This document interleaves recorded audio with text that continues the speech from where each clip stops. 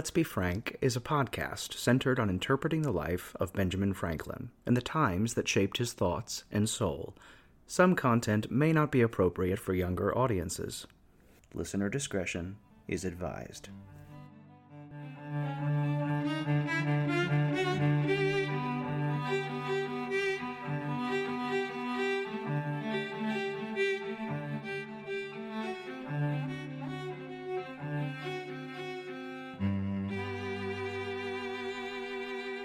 Greetings and salutations, dear listener.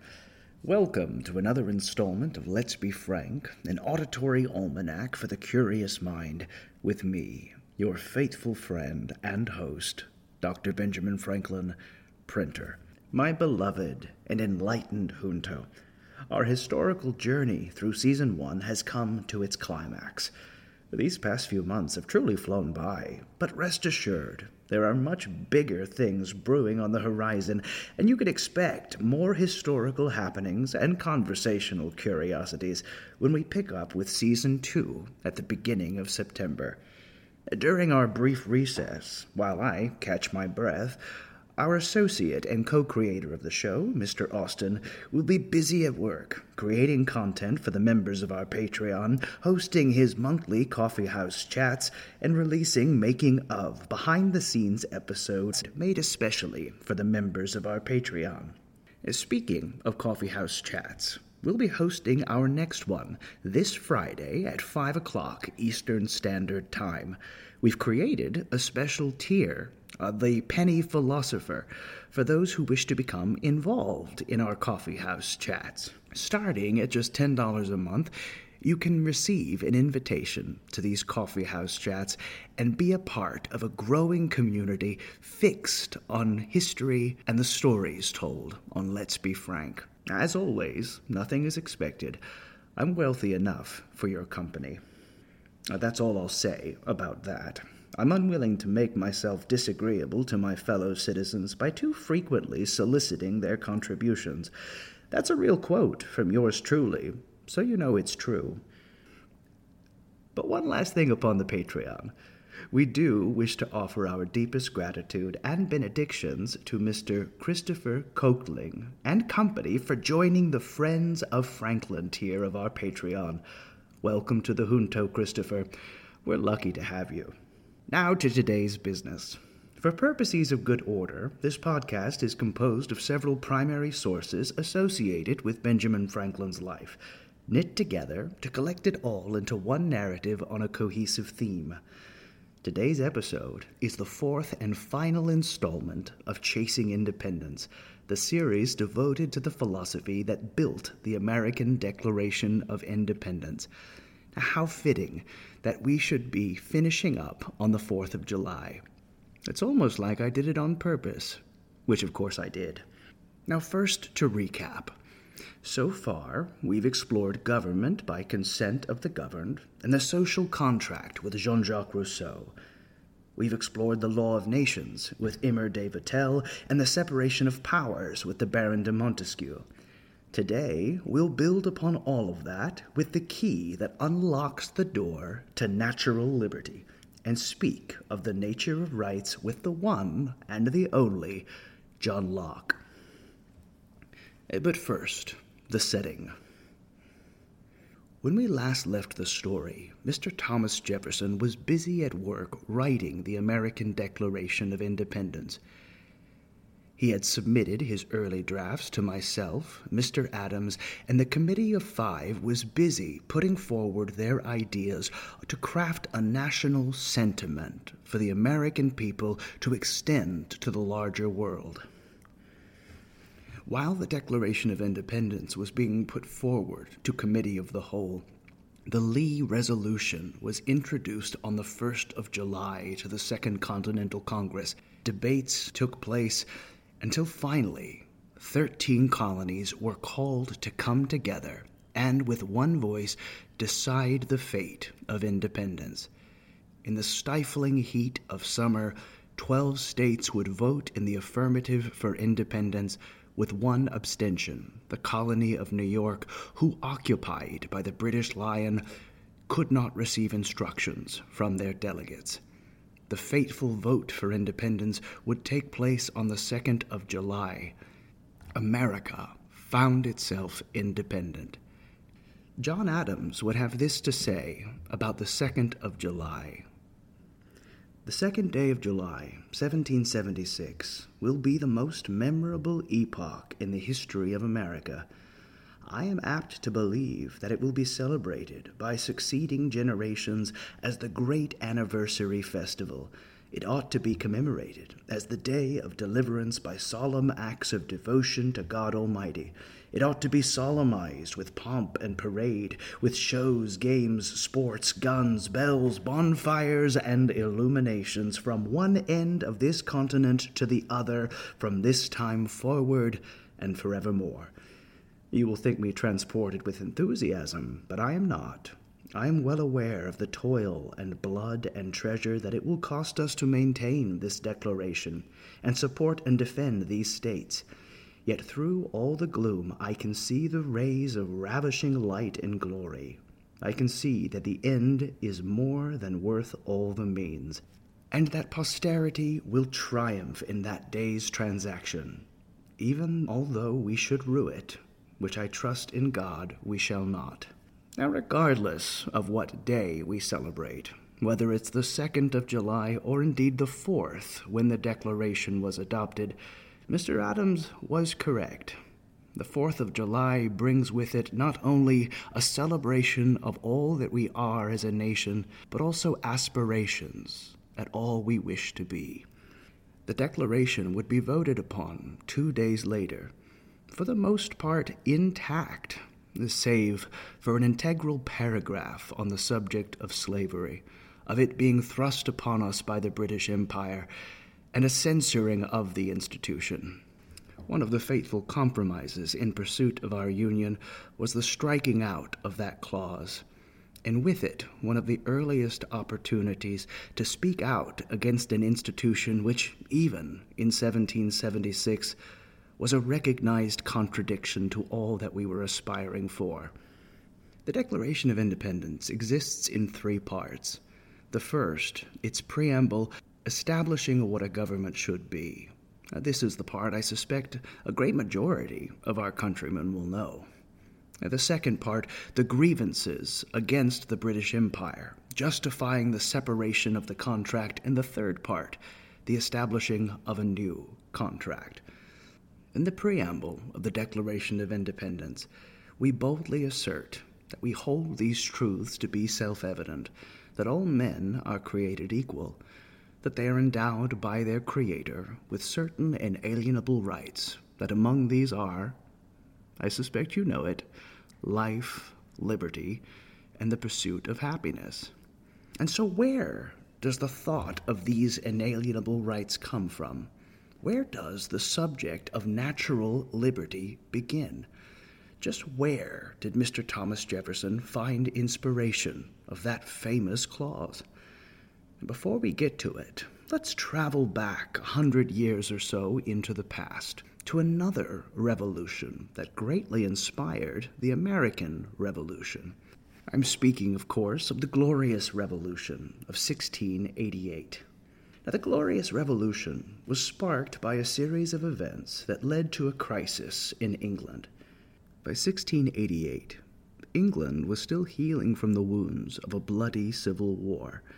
The king, James II of the line of Stuart, was a Catholic king amongst a Protestant nation. Now, through his various policies, the Protestant majority grew entirely dissatisfied with the reign of their Catholic king. They labeled him a tyrant, and through a series of conspiracies, petitioning, convinced the husband of his daughter Mary, King William, to take the throne of England. William landed in England with an army in November of 1688, and James II fled to France. William and Mary were then proclaimed joint monarchs of England. It was not William's ascension that made this revolution glorious in the eyes of its people. It's that it was a revolution without a drop of blood spilled. And what followed thereafter was what made that revolution truly glorious. One of the first things done after William took the throne was a Bill of Rights was put forward that established the principle of the rule of law and greatly increased the power of the legislature in this new government. What the Glorious Revolution also did was it solidified forever that kings do not rule by divine right, that a people, when they are dissatisfied with their government, may abolish that government and create a system that reflects them better. Now, in the midst of all of that, a writer put pen to paper to defend the Glorious Revolution, a propagandist who, in his own time, did not escape controversy and censure, but whose writings even now, to this day, impact and influence the destiny of nations and the science of politics. I'm speaking, of course, of John Locke. John Locke was born on August 29th, 1632, in Rington, Somerset, England. He was the eldest son of John Locke Sr., a lawyer and small landowner, and a staunch supporter of the parliamentarian cause during the English Civil War. Locke received his early education at the Westminster School in London, where he excelled in classics and rhetoric. In 1652, he entered the University of Oxford, where he studied medicine, logic, and philosophy. It was during his time at Oxford that Locke became interested in the philosophical ideas of René Descartes and Robert Boyle. After completing his studies at Oxford, Locke pursued a career in medicine and became a physician. It was at this time that he changed his name to John Dock. That's just a joke, dear listener. Don't write that down. He worked as an assistant to Thomas Sydenham, a prominent physician at the time, and gained valuable experience in treating patients and conducting medical research. However, it was Locke's interest in philosophy that eventually took center stage in his life. In the late 1660s, he became acquainted with a group of intellectuals known as the Cambridge Platonists, who greatly influenced his thinking. Locke also formed a close friendship with the philosopher and scientist Robert Boyle, who encouraged him to pursue his philosophical ideas. In 1683, Locke's life took a dramatic turn when he became involved in a plot to assassinate King Charles II. The plot, known as the Rye House Plot, aimed to overthrow the king and establish a more democratic government. However, the plot was discovered, and Locke was forced to flee to the Netherlands to avoid arrest and execution. During his exile in the Netherlands, Locke continued to develop his philosophical ideas. He wrote some of his more influential works, including an essay concerning human understanding. It was in this essay that Locke explored the idea of tabula rasa, the blank slate, arguing that we are all born as blank canvases, devoid of innate ideas, a canvas that over time is painted with our ideas, our scruples, our mores, and our thoughts. After the Glorious Revolution of 1688, Locke returned to England and became an influential figure in politics and intellectual circles. It was here that he wrote the treatises on government that we'll discuss today. It was in Locke's second treatise on government that he begins to go into detail on the idea of natural liberty. Now, dear listener, we have already explored the state of nature, so we need not revisit that. But what of the natural liberties and freedoms one possesses in this state of nature? That we've not yet explored. Now, John Locke begins to understand political power and derive it from its original. We must consider what state all men are naturally in, and that is a state of perfect freedom, to order their actions and dispose of their possessions and persons as they think fit, within the bounds of the law of nature, without asking leave or depending upon the will of any other man. So in this state of nature, deprived entirely from government, from law, from order, and from the various social constraints that come from society, what is man in possession of? Now, John Locke enumerates 3 natural rights. Those rights, of course, are life, liberty, and property. Now, dear listener, it's important to know you are not owed these rights by society, nor are you guaranteed them. You simply have them by the merit of creation. life, the blood in your veins, your breath, liberty, your ability to choose and discern for yourself, and last, property. Those things you acquire for the purpose of your own survival. Now, when law speaks of the law of nature, that law is simply thus: to exist and respect the rights of your fellow man, to not violate the rights of any of those other creatures born to an equal state of freedom. Locke, of course, explains that those laws of nature, having no guarantee to them, are very quickly violated. So from there, in that state of nature with perfect freedom, you're in possession of those rights, but you have no guarantee of them. You have no safety. So this is where the beginnings of political society come into play. That social contract that we spoke of with Jean-Jacques Rousseau in Part 1 of Chasing Independence. The following passage comes from Chapter 8 of the Beginnings of Political Society.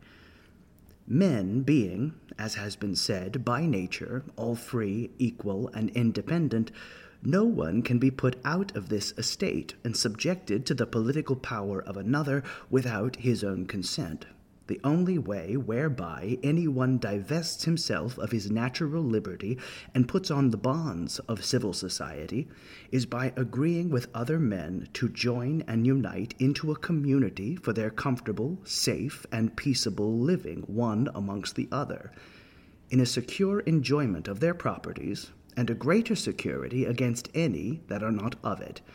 This any number of men may do, because it injures not the freedom of the rest. They are left as they were in the liberty of the state of nature. When any number of men have so consented to make one community or government, they are thereby presently incorporated and make one body politic, wherein the majority have a right to act and conclude the rest.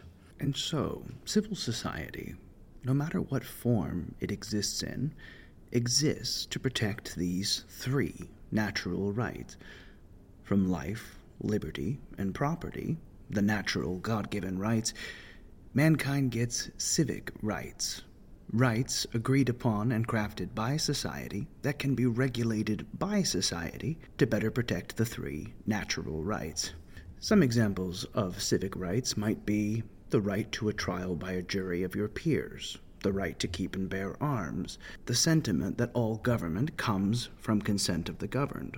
All of these are civic rights, rights that are malleable, can be regulated, always for the protection of those three rights.